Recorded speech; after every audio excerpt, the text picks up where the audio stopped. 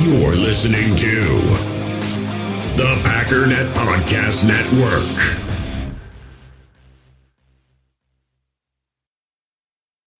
When you need mealtime inspiration, it's worth shopping Kroger, where you'll find over 30,000 mouth-watering choices that excite your inner foodie. And no matter what tasty choice you make, you'll enjoy our everyday low prices, plus extra ways to save, like digital coupons worth over $600 each week. You can also save up to $1 off per gallon at the pump with fuel points. More savings and more inspiring flavors make shopping Kroger worth it every time. Kroger, fresh for everyone. Fuel restrictions apply. Another day is here, and you're ready for it. What to wear? Check. Breakfast, lunch, and dinner? Check. Planning for what's next and how to save for it? That's where Bank of America can help. For your financial to-dos, Bank of America has experts ready to help get you closer to your goals. Get started at one of our local financial centers or 24/7 in our mobile banking app. Find a location near you at bankofamerica.com/talktous. What would you like the power to do? Mobile banking requires downloading the app and is only available for select devices. Message and data rates may apply. Bank of America N.A., member FDIC.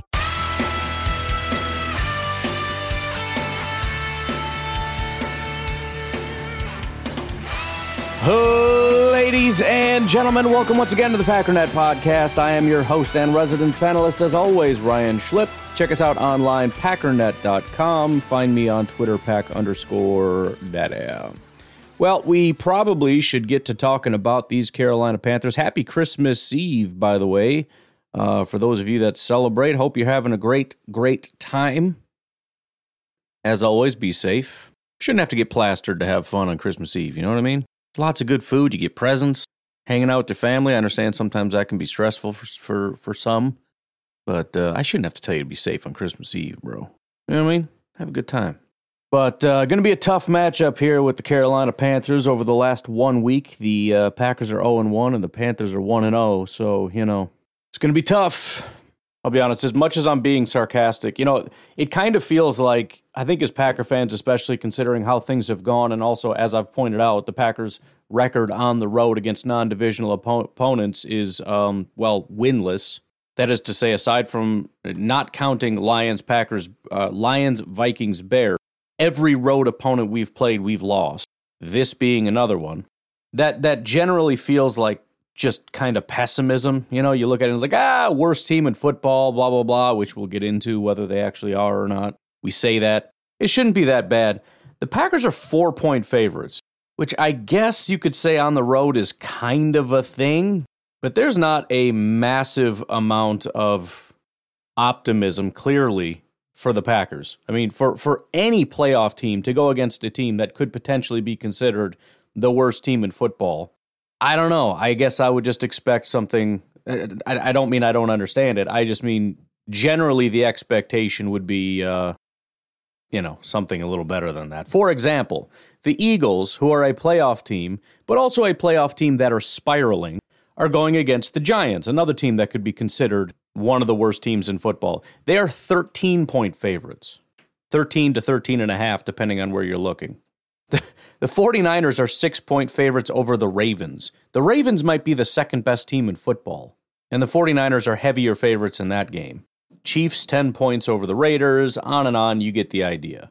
In fact, the Bears are 4-point favorites over the Arizona Cardinals. Another team in contention. I think the three bottom teams would probably be the Cardinals, the Giants, and the Panthers. Could be wrong, but I think that's what it is. Now, the Bears are at home, but still, it just doesn't feel great. You know what I mean? To make matters worse, the website I use, they have their quote-unquote pros that make bets and whatnot. They had, 4 different picks in this game, but 2 people picked the spread, and both of them went on Carolina's side. Now, that doesn't mean they necessarily think Carolina's going to win, but they think 4 points is a little bit too much in the favor of the Packers. And that's sad. But let's dig in a little bit into the statistics for the Carolina Panthers, just to kind of get a broad overview of where they're at. Right now, the Carolina Panthers sit at 2-12. As far as some of the stats, and this is somewhat interesting here, they rank 29th in points on offense, 30th in yards on offense. So again, not 32nd, 29th and 30th. Gets even more interesting when you look at the defense. They're 29th in points allowed, but just 3rd in yards allowed. That, to be honest, is kind of hard to reconcile in my brain. I mean, unless teams, and there is some truth to this, but unless teams were starting at like the Panthers' 10-yard line, it's tough to figure that one out. Continuing on, their offense is 13th in turnovers. Their defense is 32nd in getting turnovers, so that'll be good for our offense. As far as passing, and this is actually kind of interesting if we just look at attempts, they are the 10th heaviest passing team in the NFL. They rank number 1 in passing attempts, which is to say teams pass against them less than any other team, which is weird. If we look at rushing, they are 28th in rushing attempts, which means teams run against them more than just about any other team. Now, I don't love that, because right off the bat, what does that tell you?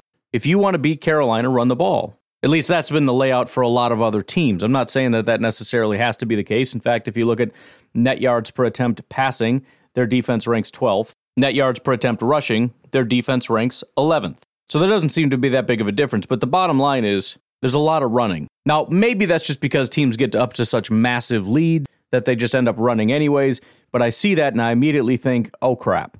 As far as the Panthers' offense, they are 31st in passing yards, 29th in passing touchdowns, 32nd in net yards per attempt, so the worst, depending on how much you trust this metric, the worst passing offense in football.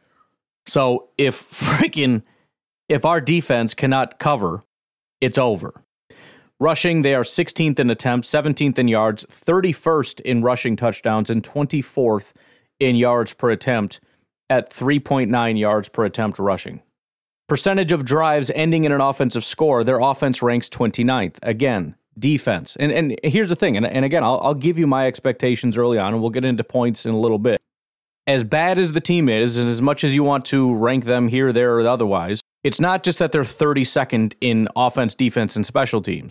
Their defense is better than their offense. Their offense is god-awful. So I have higher expectations for our defense than our offense. Not necessarily based on anything our offense and defense has done, but based on my expectations of any unit. I don't give a crap who you are or how you've been doing. This is bad, and you need to stop it. Again, with the turnovers, percentage of drives ending in a turnover, their offense ranks 17th, their defense 32nd. So we definitely cannot be turning the ball over. Big part of the reason they probably are struggling to win is that they're struggling to win the turnover battle, which is a really hard thing to do when you can't win the turnover battle. If we're gifting them turnovers with fumbles, errant throws, etc., we're asking to lose this game. Average starting field position, and this is a big one. The Carolina Panthers offense ranks 32nd in average starting field position, starting on average at the 25.7 yard line. They are the worst in terms of getting a good start. On the other side, they rank 31st, with opposing teams starting at almost the 32-yard line. And then we've got some per-drive stats, which honestly, Carolina is not as bad when you look at it on a per-drive basis. Average time per drive, their offense is the 4th best in football, which means they stay on the field longer than anyone, or anyone except the 3 teams in front of them. Well, how are they able to do that? Well, they're 3rd in plays per drive, which is, again, staggering. They run the 3rd most plays per drive of any team. You can't do that if you go 3 and out. You got to get a lot of first downs. On average, they run 6.34 plays per drive. Only 2 teams in the NFL are better than that. However, 27th in yards per drive. I can't make sense of this. I mean, I can, but it just seems really unlikely because these things should largely stay together. I mean, I would almost have to assume they never go 3 and out.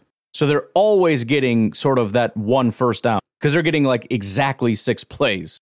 And on those 6 plays, which takes a lot of time, it's a lot of running, a lot of clock draining, and very little yards per play, just enough to get that first down. And then on the second drive, they don't do anything. I mean, things like that would be how you'd come to this position. But it's just so weird to me that you can be 4th in time of possession on offense in the entire NFL, 3rd in plays per drive on offense, but yet be 27th in yards, and even worse, 29th in points per drive at 1.22 points per drive.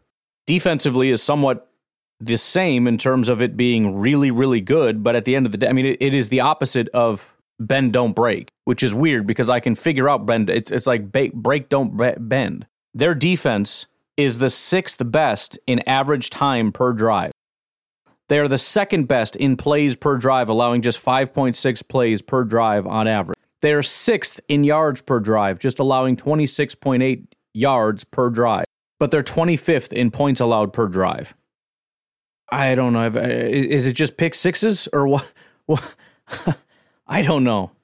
A little bit more context on their offense and how absolutely god-awful it is. Since their bye week, which was in week 7, they have not reached 20 points once.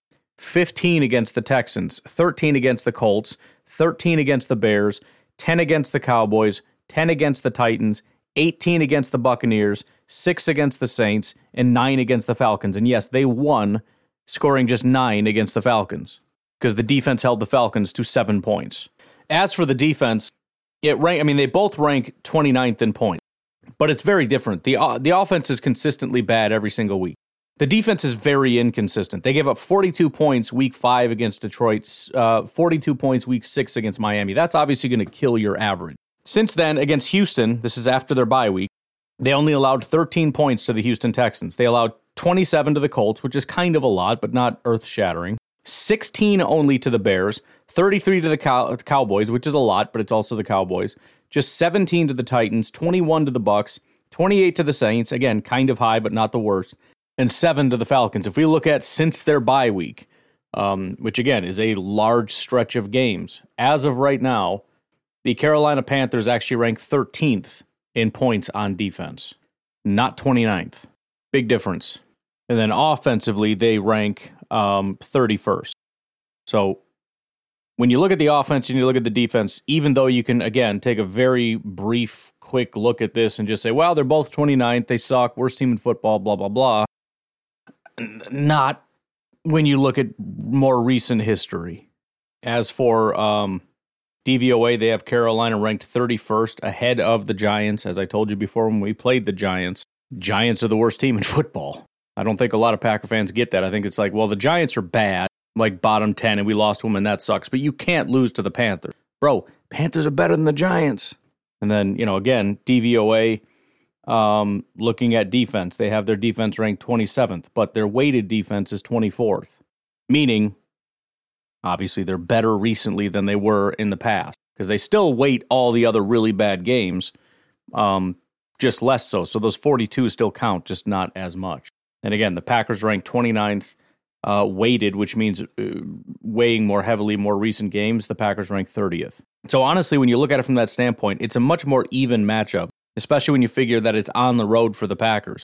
You have, let's say, the 30th ranked offense against the 30th ranked defense, and then it just depends what metric you want to use for the Packers. But they are ranked 11th via DVOA, 10th when you look at weighted DVOA.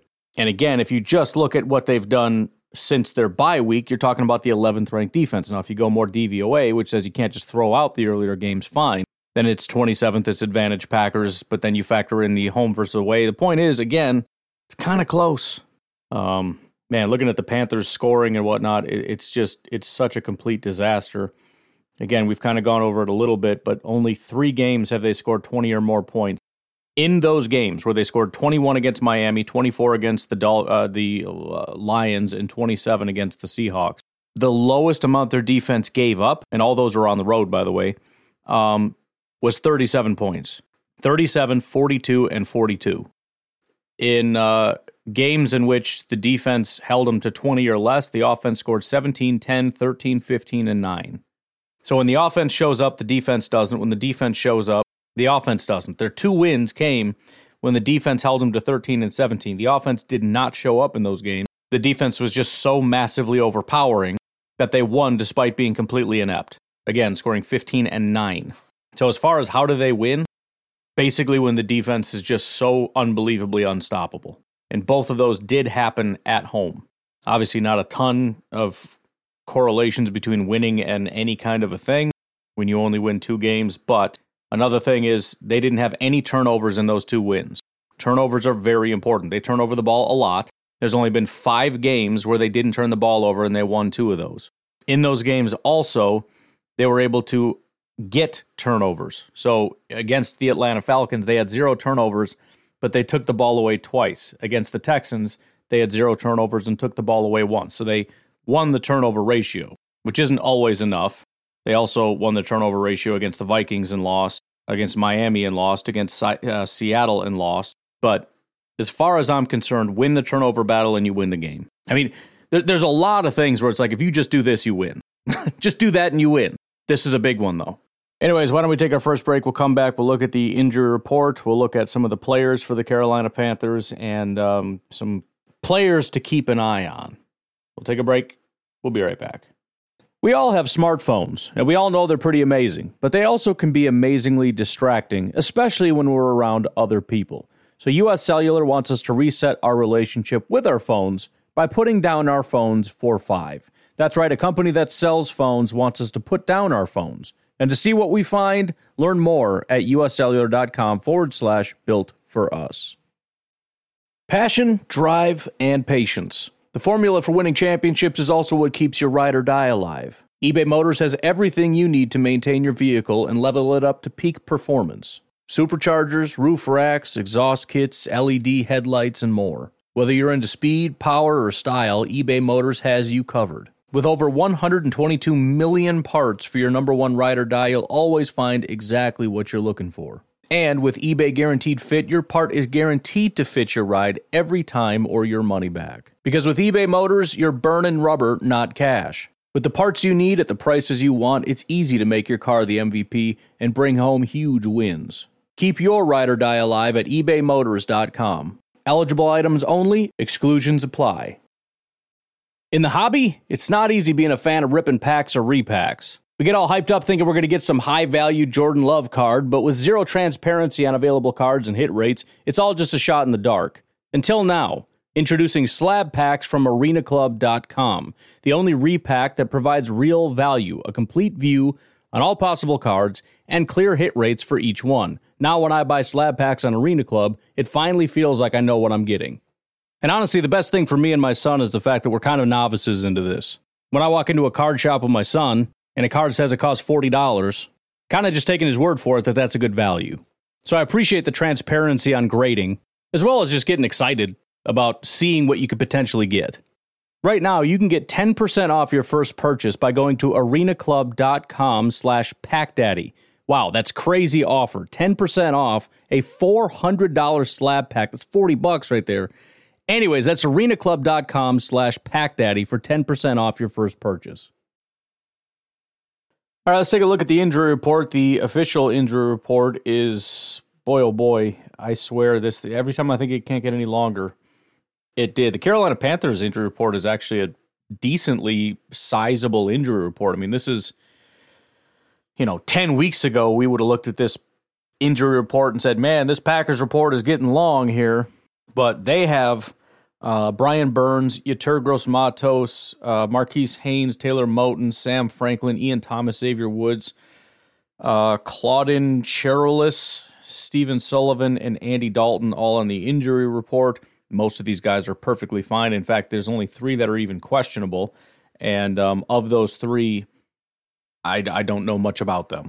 Sam Franklin, Ian Thomas, and Claudin Cherolis, whatever. All right, Packers, and I got to zoom out because I can't even fit it all in my screen. Ready? Here we go. Jair Alexander, Devondre Campbell, A.J. Dillon, Kingsley Enagbare, Elton Jenkins, Aaron Jones, Jonathan Owens, Jaden Reed, Darnell Savage, T.J. Slayton, Luke Tenuta, Quay Walker, Christian Watson, Dontavian Wicks, Emmanuel Wilson, Luke Musgrave, Rudy Ford, Caleb Williams, and Robert Rochelle. 19 different players. Guys that look like they are good to go. Kingsley Enagbare with his toe injury, Elton Jenkins with his shoulder injury, Aaron Jones with his knee/finger injury, Jonathan Owens with his knee injury, Quay Walker with his shoulder injury, Caleb Jones, foot/illness. Questionables, Jair Alexander with his shoulder injury, A.J. Dillon, thumb injury, which again, believed to be broken, Jaden Reed, toe/chest injury, T.J. Slayton, knee/foot injury. It's I shouldn't say funny, but it's funny, but also not surprising that there's so many slash. Because how do so many guys have multiple injuries? But at the same time, if you think about it, it would almost be unlikely that all of these guys have injuries and each one of them only has one. I just don't remember ever seeing so many, which is crazy. Other questionables, Dontavian Wicks with an ankle injury, Rudy Ford with a back injury, Robert Rochelle with a neck injury. Doubtful for this game, Luke Tenuta, ankle injury. Christian Watson, hamstring injury. Emmanuel Wilson, shoulder injury. And then officially out, Devondre Campbell with a neck injury. Darnell Savage, shoulder. And Luke Musgrave with his kidney injury. So, with all that, obviously, there's going to be a lot of speculation, particularly about Jair Alexander and Devondre Campbell. Obviously, with Jair Alexander, we don't know, at least I don't know at this particular point in time, whether or not he's going to be playing. But another week out is just going to prolong this whole, what the heck is going on thing. And then you have Devondre Campbell, obviously, who is listed as out. Now, we've talked extensively about it, so I don't need to go in depth, but, my understanding of the timeline is Devondre plays hurt, the defense is bad, Devondre at least perceives that he's being thrown under the bus for the loss. He goes out publicly to essentially throw the coaches back under the bus and say, screw you, I'm not playing hurt anymore then. Matt LaFleur comes out and says they've made the decision to not make him practice as a result of all this so that he can heal better. In other words, he probably would be practicing if it wasn't for all this stuff, and now he's not going to play. So we have a situation in my mind that's similar to Jair Alexander, where I have no doubt at all that he's hurt. None. What I do have doubt about is whether there is sort of, proportionality between how hurt they are and how little we're seeing of them. Would he have practiced if it wasn't for him coming out publicly about the situation? Would he be playing? Would Jair Alexander be back? I know Jair's hurt. I'm not doubting that at all. I'm asking if it were under different circumstances if the guy would be playing at all. So we will see. I honestly don't expect Jair to play. A little bit more context on Luke Musgrave. Surprisingly, he has returned to practice. Again, he is not going to be playing. He did not practice Thursday, Friday, but on Thursday they did designate him to return from IR, and he's out there catching passes from guys. So just something I didn't expect. I don't know that he's going to play this year. I don't know how that's all going to pan out, but just great to see that he's back in the swing of things, and it'll be fun to kind of track that. And again, at the end of the day, just having a fully healthy, ready to rock and roll Luke Musgrave for next year is really what matters. But, if we get a little bit of a peak at the end of the season, especially with Tucker Kraft kind of starting to find his way, I'm just saying, just a little taste, Let him come back for the Bears game and use him to help tear up the Bears. What a great way to end the season, I'm just saying. Christian Watson, he did not practice all week, so, the frustration with Christian Watson isn't just the repeated injuries, but it seems to be really difficult for him to come back. Very rarely do we see him kind of tweak something and then he just either comes back into that game or is right back next week. It's usually, he's got a little bit of a hamstring thing going on. And then it's all right, is he going to play? Well, maybe, we'll see. Okay, no, he's not. Maybe next week, we'll see. Okay, maybe not. Maybe next week, we'll see. Okay, maybe. And it's 4 weeks, 5 weeks. It's it's pretty rough. One of the bigger question marks here being Dontavian Wicks. Obviously, Jaden Reed is another one. Those two guys, with Christian Watson likely out and Luke Musgrave out, it's nice having Jones back, although I think he's still going to be in a limited fashion. So you got 50% Jones, no A.J. Dillon. We're down Christian Watson. We're down Musgrave. If we don't have Wicks and or Reed, it's just going to be rough, man. Again, I like Dobbs. I like Wicks and Reed independently, but we're really missing quite a bit. Digging in a little bit to their players and whatnot, if we look at their offense, again, not a very good offense, they have a grand total of 43 total players that have taken a snap. Of those 43, 5 are graded in the 70s or higher, only 1 in the 80s. Now, that obviously is not a representation of everybody that actually plays. One of the people that's in the top 5 is Gabe Jackson, who's played 1 game. Another, their actual highest graded player on this team, is Andy Dalton with an 81 grade. That leaves Chuba Hubbard at a 75.4, Adam Thielen at a 73.3, and Taylor Moton at a 72.1. Those are the only 3 players graded out as good. The lowest graded player that is a starter is their quarterback, Bryce Young. Now, they do have a guy by the name of Nash Jensen. Sorry about the bird chirping. Nash Jensen is the The only other guy that I'm aware of that's actually going to be starting in this game, at least I believe he is, he's only played 4 games, week 12, 13, 14, and 15 at guard. We'll get into the specifics of all that in a little bit, but aside from that, Bryce Young has a 51.7 grade, 48 passing grade. He had one good game this year, and that was last week against Atlanta. 78 grade, 74.2 passing grade. His next highest grade was a 68. He's only had 4 games above a, 60s or higher. Depending on how you slice this, or where you put the minimums or whatever, Bryce Young is currently the lowest graded quarterback in the NFL in terms of his passing grade. Looking at overall grade, he's higher than Desmond Ridder, and that's it. Meaning, even with an 80.7 rushing grade, he is overall considered worse than Mac Jones and Zach Wilson. He has the lowest completion percentage in the entire NFL and is the only quarterback below a 60. Jordan Love now up to 62.6. He has the lowest yards per attempt. This is out of 28 quarterbacks, by the way. The lowest yards per attempt at 5.3. He has 9 touchdowns and 9 interceptions. His big-time throw percentage is the 3rd lowest, ahead of only Zach Wilson and Josh Dobbs at just 2.8. Jordan Love, for reference, is at 5.1%. He ranks 21st out of 28 in turnover-worthy play percentage. He's at 3.6%. So, for reference, 3.6% of his passes are nearly turnovers. 2.8% are big-time throws. He has 13 big-time throws on the season and 20 turnover-worthy plays. Only 9 of those 20 was actually turned over. Love is at 2.7% turnover-worthy play. Not surprisingly, based on all this, he does have the lowest passer rating in the NFL at 72.7. Jordan Love currently sitting at 90.8. If you look at deep passing, which of course is something that allegedly we're very good at stopping, which is hilarious in and of itself. Speaking of, by the way, I what the heck was it? I talked about this before. I think it was DVOA on deep passes, where it's like, yeah, supposedly we're supposed to be good at this, but we suck. So, the whole bend, don't break thing, like we're going to be conservative and try to stop, big explosive plays. Plays in which there are 15 or more yards to go.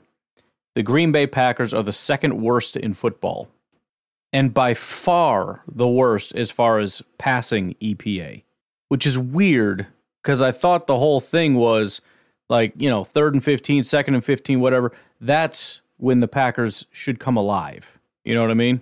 That's when the defense should really shine. This is what Joe Barry does. 2nd worst in the entire NFL. But anyways, Bryce Young is the 2nd worst deep ball passer in the NFL, which is fantastic news for the Packers until I tell you the part where Baker Mayfield is the actual worst deep passer in the NFL, and by a wide margin.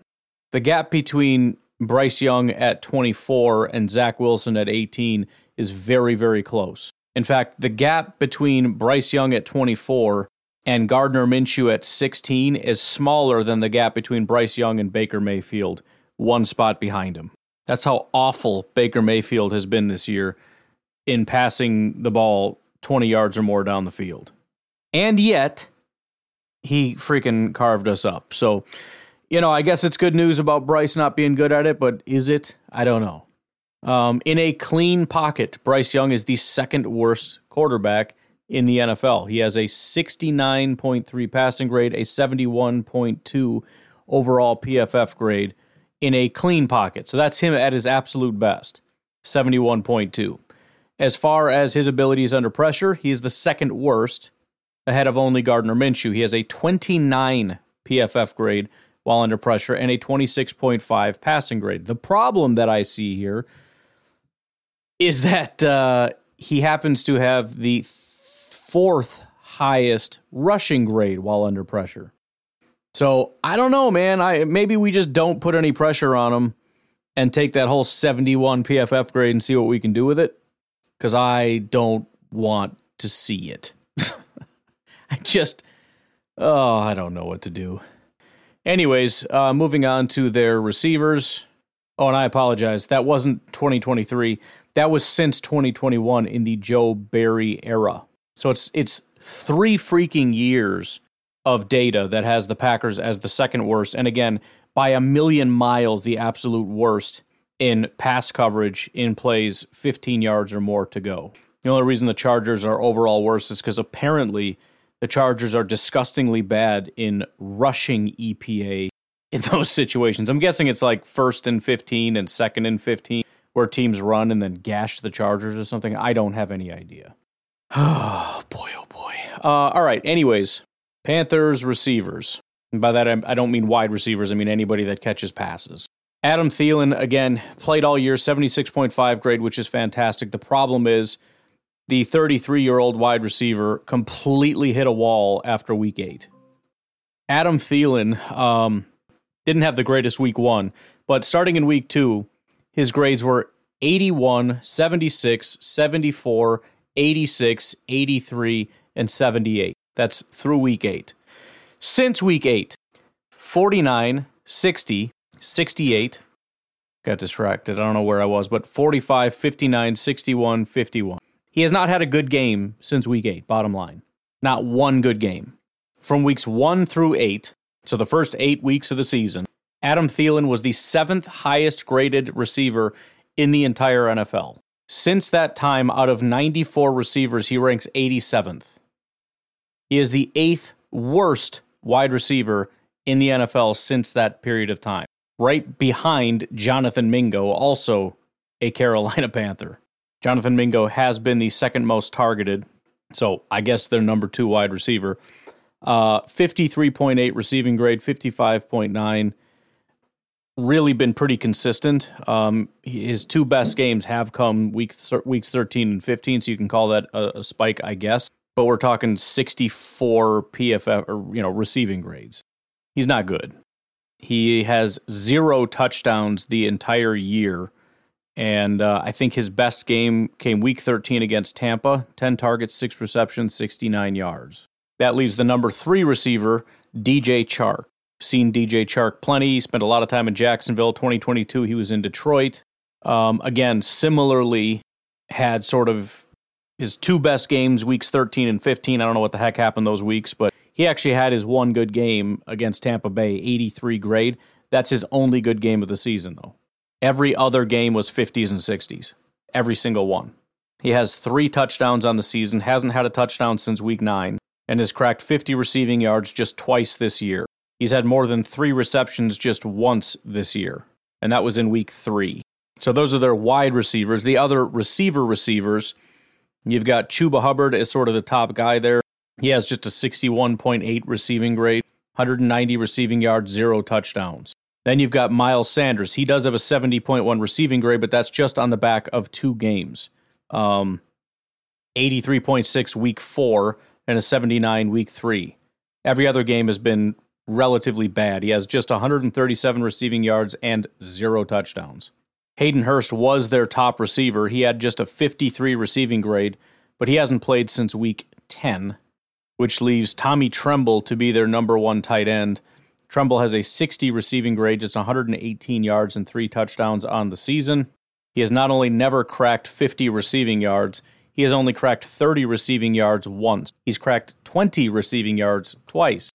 Of his 3 touchdowns, not one of them came with even double-digit yardage. In fact, none of them even came with 5 yards, receiving yards. His 3 touchdown games were against Dallas, 3 targets, 1 reception for 4 yards and a touchdown. Houston, 2 targets, 2 receptions, 4 yards and a touchdown. And then against Detroit, 1 target, 1 reception, 1 yard, and a touchdown. His games in which he cracked 10 receiving yards, he had 2 receptions for 12 yards against Indy. He had 1 reception for 15 yards against Seattle, 3 receptions for 16 yards against Chicago, 2 receptions for 25 yards against Miami, and 2 receptions for 32 yards against Atlanta. And that's it. On the ground, they have 3 threats. Chuba Hubbard, the running back, Miles Sanders, the running back, and Bryce Young, the quarterback. Chuba Hubbard is their top guy. He has 188 attempts compared to Miles Sanders' 131. He's also the better running back. He has 731 yards, 4 touchdowns, and a fumble, but that only comes at 3.9 yards per attempt.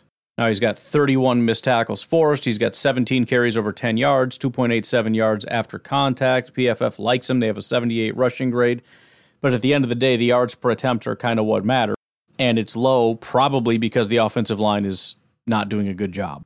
Miles Sanders is even worse.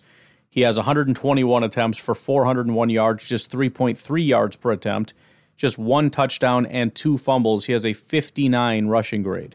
Then we get to Bryce Young, and Bryce Young I don't think is as much of a threat as many people think in terms of his rushing ability. I think the assumption is he is just this little speedy guy that runs around all over the place.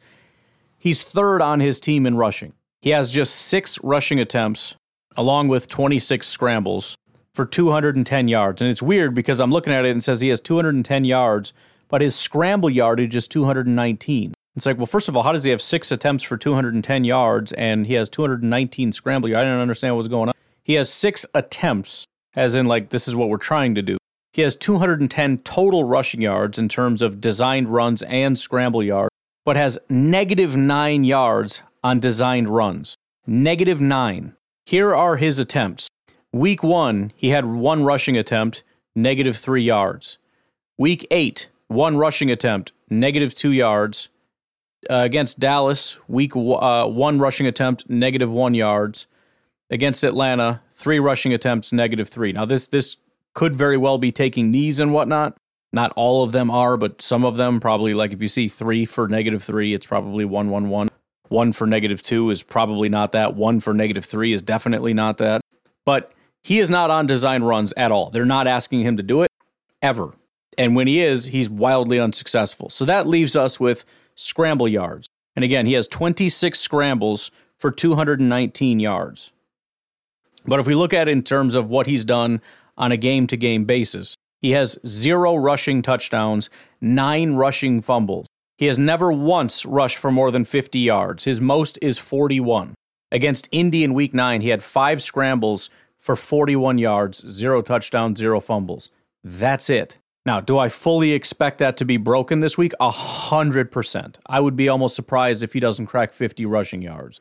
But just to be clear, if anybody has the idea that Bryce Young is some kind of a freak athlete that rushes all over everybody, that's completely and entirely wildly untrue. I think the fact that he's 5'10", 204 also probably factors into them saying, please do not run unless you absolutely have to. Anyways, that brings us to the offensive line, which is not as bad as some of the other offensive lines we faced, like the Giants, so I don't want to make you any sweeping declarations about how easy this should be for our defensive line. That seems like whenever they feel like it, they will just dominate whoever's in front of them, and whenever they don't feel like it, they're not going to beat anybody no matter how bad the offensive line is. So it's really kind of irrelevant, if we're being honest. It just depends on if and when our guys decide to show up. But let's talk about it anyways. At left tackle, they have the 2022 first-round pick, Ikem Ekwonu. He has been a fairly big disappointment considering the hype coming into it. Again, number 6 overall pick. Last year, he had a 64 run blocking grade. That is up to a 69.8, which is nice. He hasn't had a good game since week 11 in that regard, but it's certainly an improvement. He's had some great games there. His pass blocking, however, has gone from a 67.5 grade down to a 59.2. He allowed 27 pressures last year. He's already allowed 35 this year. He had 6 sacks given up last year. That's already up to 8. And again, several more weeks left to go. So 62.3 overall, 60, call it a 70 run blocking and a 59 pass blocking. Certainly not ideal. It's not the worst in the world, but it should be beatable, and definitely a disappointment for a number 6 overall. Not that his career's over, but not a great start in the first couple of years. At left guard, I believe they'll be going with Cade Mays. Chandler Zavala has been there for a while, but I believe he is out. Cade Mays has been stepping in the last several weeks, kind of intermittently. It looks like weeks 5, 6, 12, 14, 15. But anyways, he has a 75.4 run blocking and a 52.6 pass blocking grade. Very, very up and down. He had basically an 82 pass blocking grade last week, which is why his grade is as positive as it is, even though it's not positive. But his other games in which he actually played a decent chunk, the week before that was a 60.9. Before that, week 12 against Tennessee was a 24 pass blocking grade. Miami was a 47. Detroit was a 61, and then week 2 was a 53. He also had a 0 against Minnesota, which I'd love to mention, but he only played 2 pass blocking snaps, so I guess we can ignore that. And then the run blocking has been average, but he's had 2 good games, so altogether 75.4. So bottom line, he's not very good. 2022 6th round pick. So there's 2 guys from that class playing on the left side. At center, you've got Bradley Bozeman. Bradley Bozeman has a 68.5 run blocking grade and a 49.9 pass blocking. This is the opposite of the Packers. Like they're adequate enough run blockers, I guess, but the pass blocking is just rough. Now, he's also given up 28 pressures and 8 sacks, which is similar to Ikem Ekwonu, but remember, tackles generally give up more than guards, and guards generally give up more than centers. This is your center giving up 8 sacks on the season. That's rough. In fact, it is the roughest in all the land. It is by the order of 2 sacks worse than the next worst center. Cincinnati's Ted Karras has given up 6.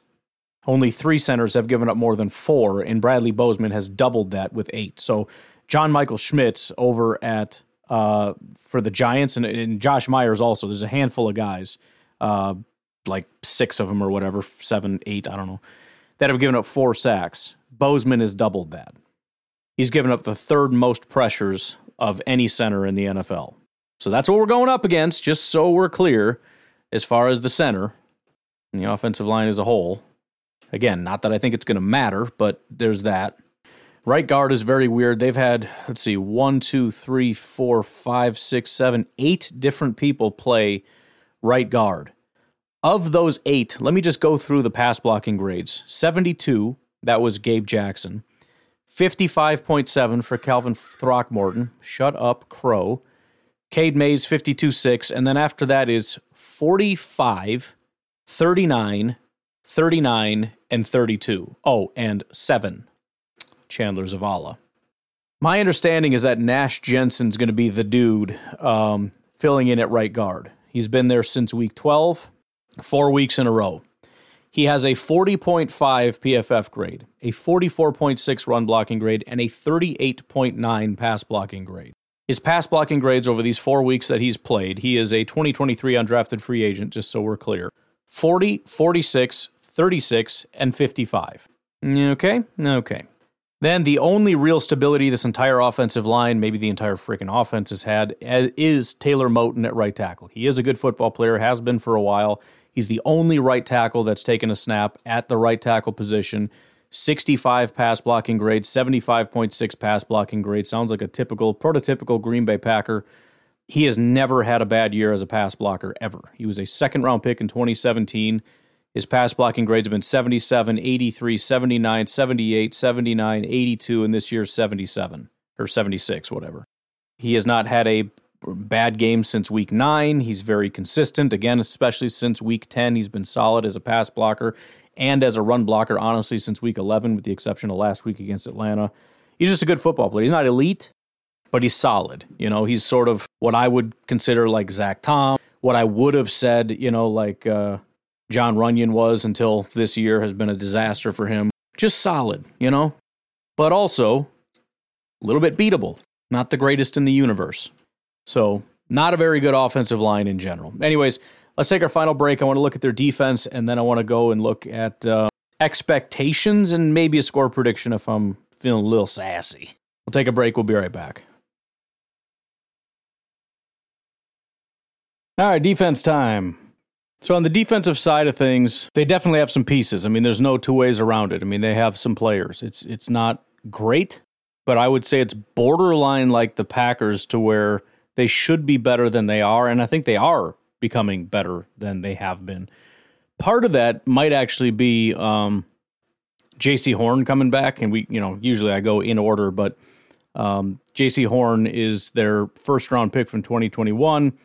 Year 1 was but he didn't play a lot, so, whatever. Year 2, he comes back. It was a pretty good year 2. Jumped from a 67 to a 73 coverage grade. 2023, he's at a 79 coverage grade, but he's only played 4 games so far this year. And, in fact, it's probably what? Yes, I know. Alexa will be making appearances once in a while to the show. I'm not talking. Nope. I'm not talking. I wasn't talking to you. I was just talking to my podcast, letting them know that you'll be here. I'm not asking you about the WWE. All right.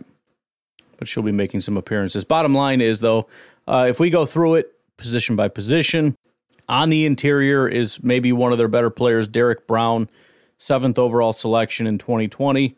First 2 years, it was starting to look like he might be a little bit of a bust. Again, an exercise in being patient with young, talented players. He went from a 61 grade to a 64 in year 2 and then jumped up to an 85 PFF grade in year 3. He's at an 85 again.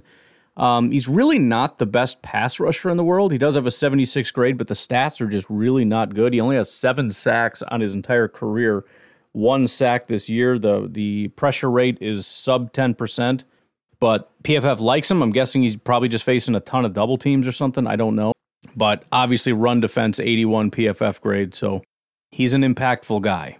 After that, on the interior, it falls off quite a bit. Shy Tuttle, who's been around for a while for New Orleans, went over to Carolina. He's at a 50 overall grade. Not good in any of the categories. Deshaun Williams is defensive tackle number 3. Also has a 50 PFF grade. Not good in any of those categories. After that, Nick Thurman, 58. After that is LeBrian Ray, 56. And then after that, actually that's it for interior.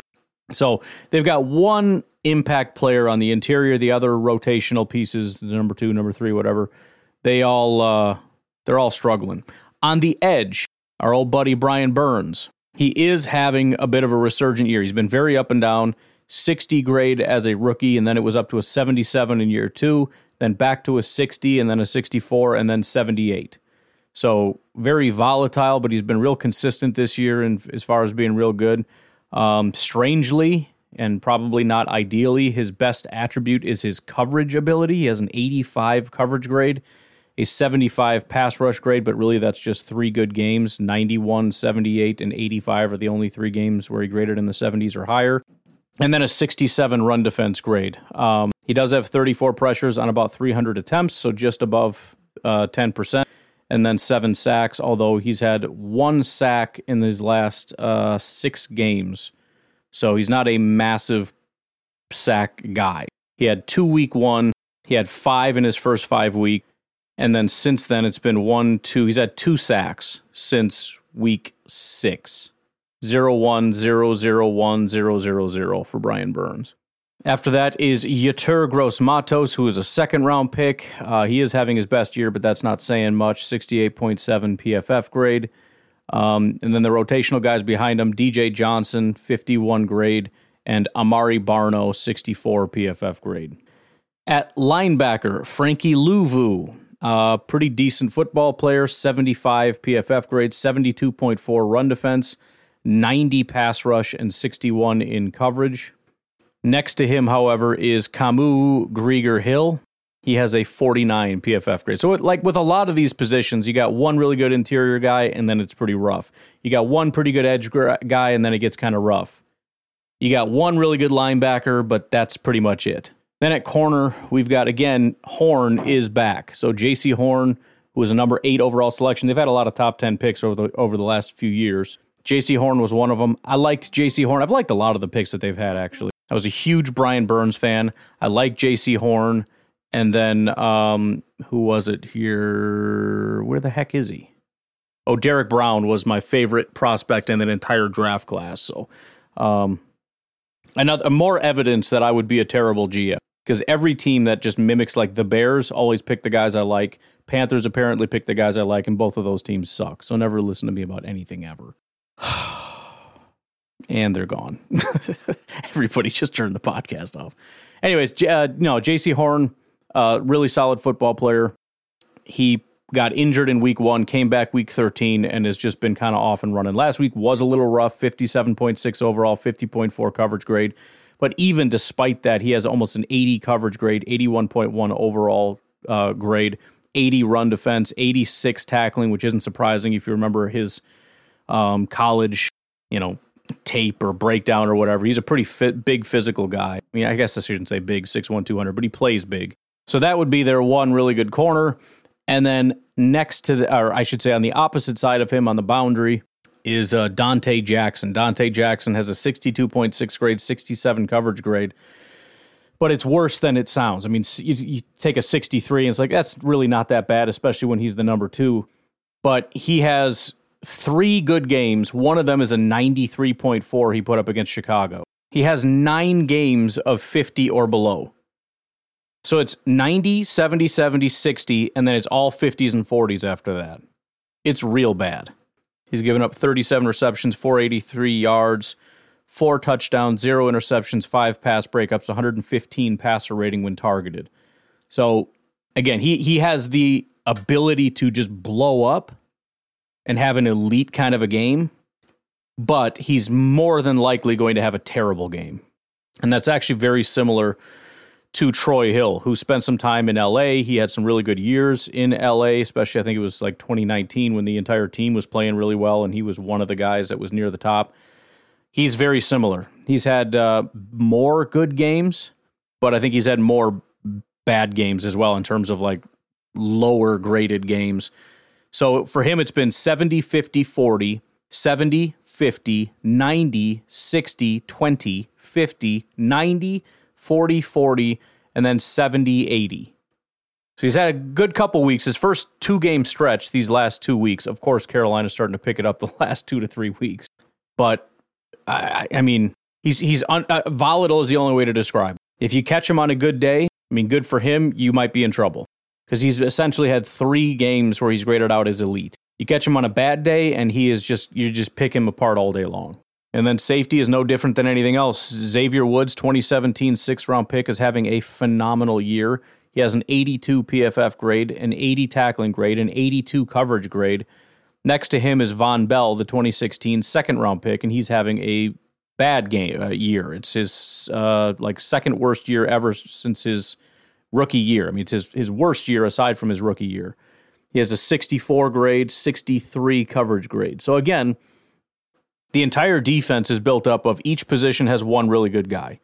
Brown on the inside, Burns on the outside, Horn at corner, Luvu at linebacker, and Woods at safety. But again, when you've got a premier interior guy, a solid, decent pass rusher, a potential top 10 corner, I mean, easily the way he's playing, if he had played all year, he'd be top 10, a really solid linebacker, and a borderline top 5 safety, I know the rest of it isn't great.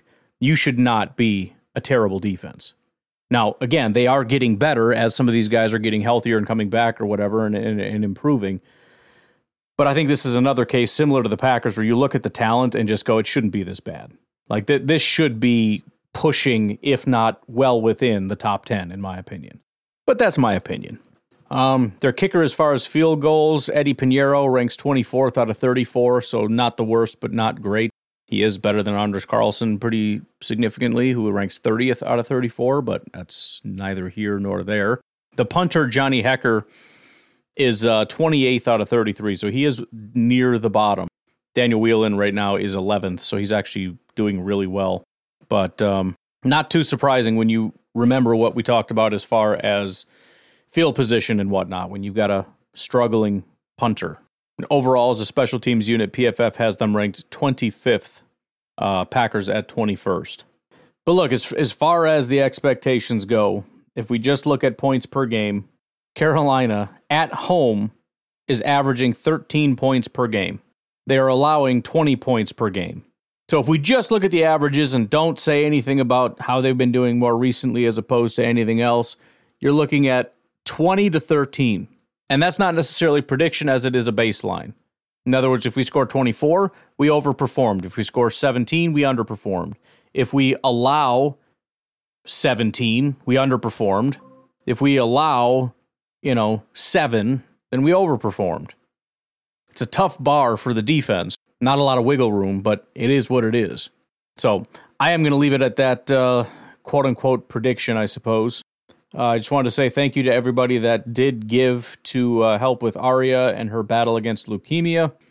It is up over 5,000, which was the goal. It's at 5,175. I would encourage you to please If you have not and are interested, please don't be dissuaded by the fact that they met their goal. That goal was completely arbitrary, and I'm positive that there are going to be much more expenses incurred and accrued as a result of this. Again, the father is staying home, so let's be sure to do them a favor. You can find the GoFundMe all over social media. We've all been posting it, reposting it, whatever. I will try to remember again to put it in the comment sections. If I did not, you can find it on yesterday's podcast comment section or whatever. But please check it out, read it over. Again, Matt Ramage does work with the person, so any skepticism about whether or not it's real, which I know is an unfortunate thing that we shouldn't have to worry about, but makes sense to worry about. Again, he works with the guy, he knows him, and he knows that this is legitimate, so please consider it. Otherwise, you guys have a good rest of your day, and I look forward to talking to you. I don't know if I'm doing Packernet After Dark, the Christmas party and everything. We'll see. I'll talk to you very soon, hopefully for Packers victory whatever day. Have a good one. Bye-bye.